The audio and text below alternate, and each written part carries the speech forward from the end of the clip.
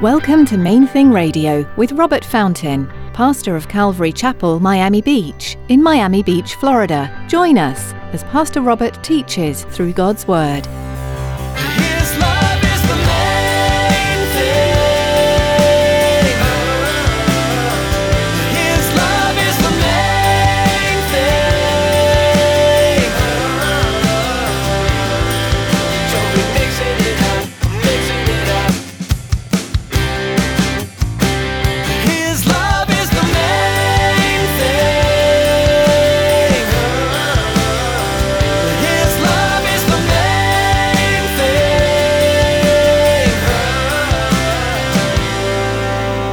Deceivers and pretenders don't usually use their words for the primary purpose of communicating truth or to build up or strengthen the listeners. Like the proverbial used car salesman who doesn't truly care about the needs of the buyer. The hypocritical fraud pretender generally uses their words for the purpose of furthering their own personal ambitions. Your words have power, and what you do with them matters. In today's message, Pastor Robert explains that how someone uses their words can give you insight into their character. You'll learn that instead of using this power to build others up, hypocrites and pretenders usually deploy their words to get what they want. Stick around after today's message from Pastor Robert. I have quite a bit of information that I'd like to share with you. Our web address, podcast subscription information, and our contact information. Now, here's Pastor Robert in the book of Matthew, chapter 22, with today's edition of Main Thing Radio. His love is the main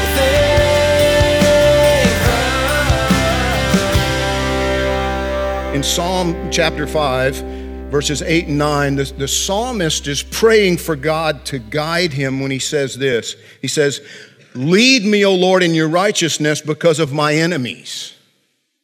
Make your way straight before my face. For there is no faithfulness in their mouth. Their inward part is destruction. Their throat is an open tomb. They flatter with their tongue." Now, we've talked about this before. Flattery is a warning sign. And most of us can spot it. You know, we know when we're being buttered up. We know when it's an insincere compliment or whatever. You know, we can pick up on it. And the fact that these Pharisees and Herodians began their little interview by telling Jesus, you know, how awesome they thought he was a dead giveaway because he knew they weren't following him and they didn't really believe the things that they were saying. The question was a setup. If Jesus said, yes, pay taxes, well then they could use that to turn the people against him because a lot of the people didn't want, you know, they were like in opposition to paying taxes. If he said no, well now they could just turn him over. The Herodians were thinking, you know, just say no, just say no, just say no. Because then immediately he's an insurrectionist and they can turn the Roman authorities loose on him. By the way, Luke chapter 23 says that they lied about this a few days later. Remember, this is all happening probably on Tuesday before he was crucified on Friday. Just a couple of days later, they lied. When they had Jesus dragged before Pilate, one of the accusations was this man forbids us or forbids people from paying taxes to Caesar. It was a straight up lie. He didn't say that at all. But what he did say here seems to have caught them off a bit flat-footed. In other words, he shocked them. He stunned them into silence. They marveled and walked away. They really didn't have any rebuttal. Why? What was it about his reply that left them speechless?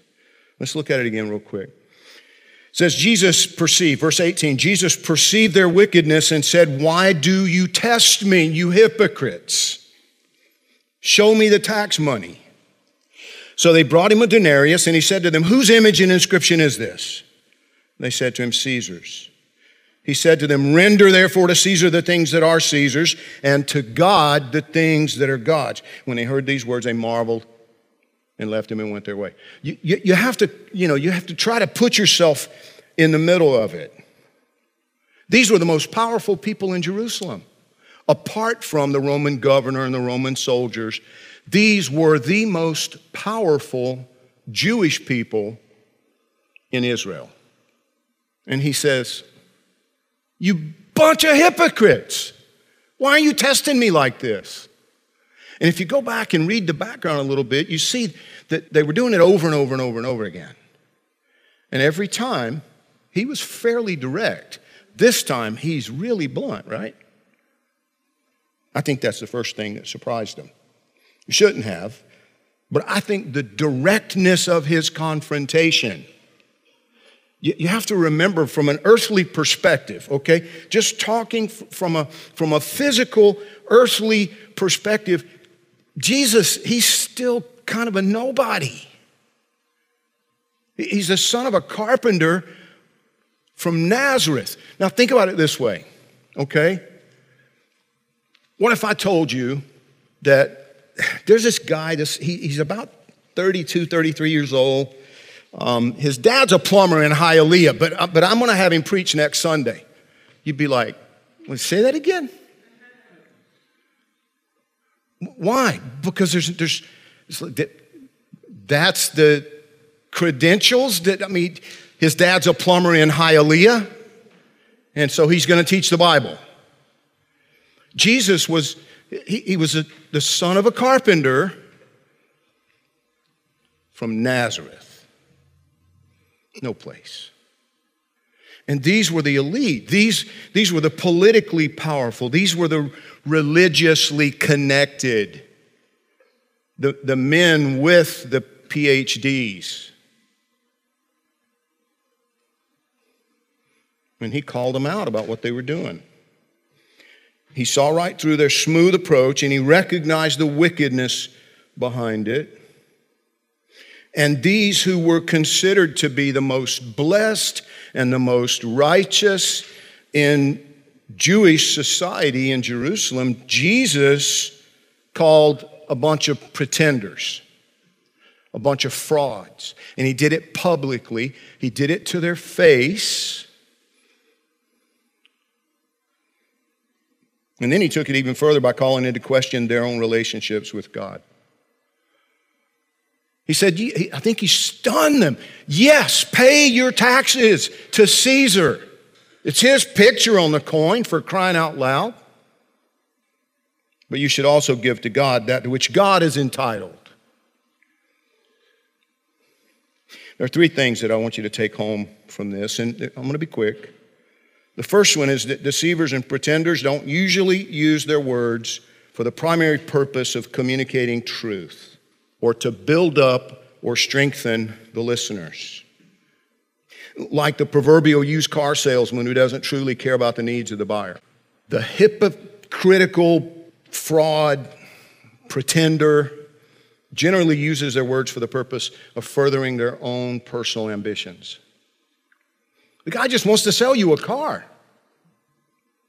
And if you ask him very, very direct questions, he'll tell you the truth, but it depends on his character, right? But the true hypocrite, the true pretender, they'll use their words to manipulate you, to maneuver, to confuse, to cover up, to corner you, which is what they were trying to do with Jesus, but not to clearly and simply communicate truth. And they often will begin with flattery. It's always a red flag. And then, of course, they'll continue by telling you why they're so awesome. That's another red flag, by the way. If you have to tell me how awesome you are, I'm immediately going to be questioning whether or not you're so awesome. Let me find it out for myself. Let other people tell me how privileged I am to have you in my company. Now, some people are just argumentative, right? Some people are just contentious. It's not necessarily that they're deceitful, they just enjoy a good argument. But the Bible says that contentions and strife are also products of our flesh and of our pride. I have a couple of good friends that over the years, that just contentious. Just love stirring the pot, creating something to argue about. His love is the main thing. His love is the main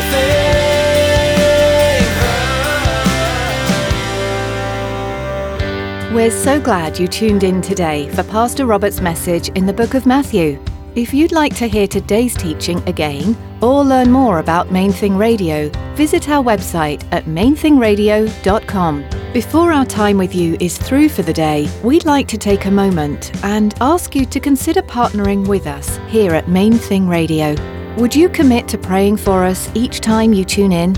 As we continue to produce programs to spread the good news of the gospel, we know the enemy won't be happy. We'd appreciate your prayers for protection and guidance in all we do. Would you also pray for your fellow listeners too, that each one would allow Jesus to speak truth into their heart? We have one more way you can support us in what we're doing here at Main Thing Radio, and David's here with the details. We all know it's vitally important to support the local church, a place we call home. But it's also very important to support missionaries. Have you ever considered that Main Thing Radio is missionary work? It is. We need your support to continue to share God's Word over the airwaves.